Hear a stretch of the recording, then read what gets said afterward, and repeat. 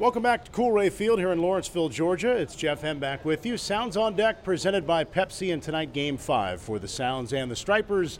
We're joined by Sounds coach Liu Rodriguez. And Liu, the last time you joined me, we talked about your role as a first base coach and all the intricacies of that. You also work a ton with the infielders. And I want to get into that today, specifically first base, because there are several guys on this team who are starting to learn that as a new position. And I feel like there's been some in the game over the years that felt like that was no big deal to play first base. I know you know how difficult it is. What are some of the challenges that come with first base that maybe people don't think about compared to the other spots around the infield? Well, it's a big deal. I mean, like playing first base is just like another position around the infield. It's a hard position to play also. In baseball, basically we trust on good first basemen. So first basemen have a lot of things to work every single day just to improve their games or their defense. So what I'm trying to do right now with a couple guys, like just try to start playing like first base, probably the first time of their baseball career, is basically the main things to work on is on positioning.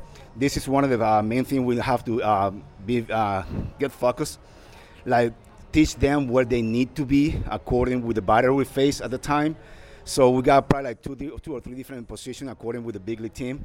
So I'm always trying to keep their ideas down here in AAA, just to make sure when they got called up to the big leagues, they already know what to do and they're ready to play the game. A big part of first base is trying to dig the ball out if there happens to be a low throw.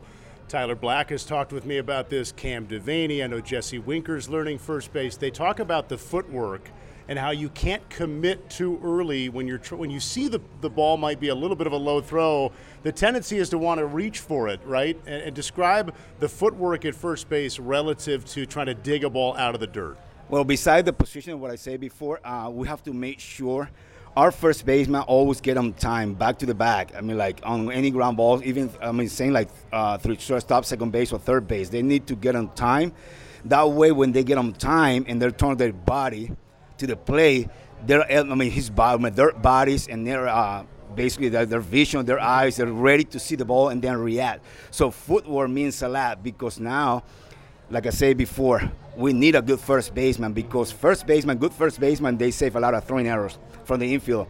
And also we save a lot of runs from the other team we face. So we can win and also we can lose games just because one pick or we not pick up any ball or we don't make any good plays as a first baseman. So a lot of things can happen. It's not like people think it is, like an easy position to play.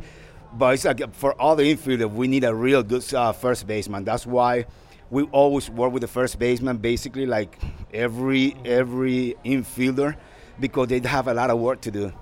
How challenging is it for the first baseman to read a ball that he's trying to figure out, all right, do I go to my right for that ball or can I let the second baseman get it and I should go cover first? We've seen that play a couple of times in this series for new first basemen like Tyler and Jesse. That's got to be a challenging thing to get used to reading off the bat from a new angle. Yeah, that's one of the tough plays to make as a first baseman, especially when you've been playing another position around the infield and you start playing first base. Sometimes it's like hard to read ground balls, but one of the things we always trying to mention to the infield, especially to the first baseman, is the first baseman need to know where he at. Yeah.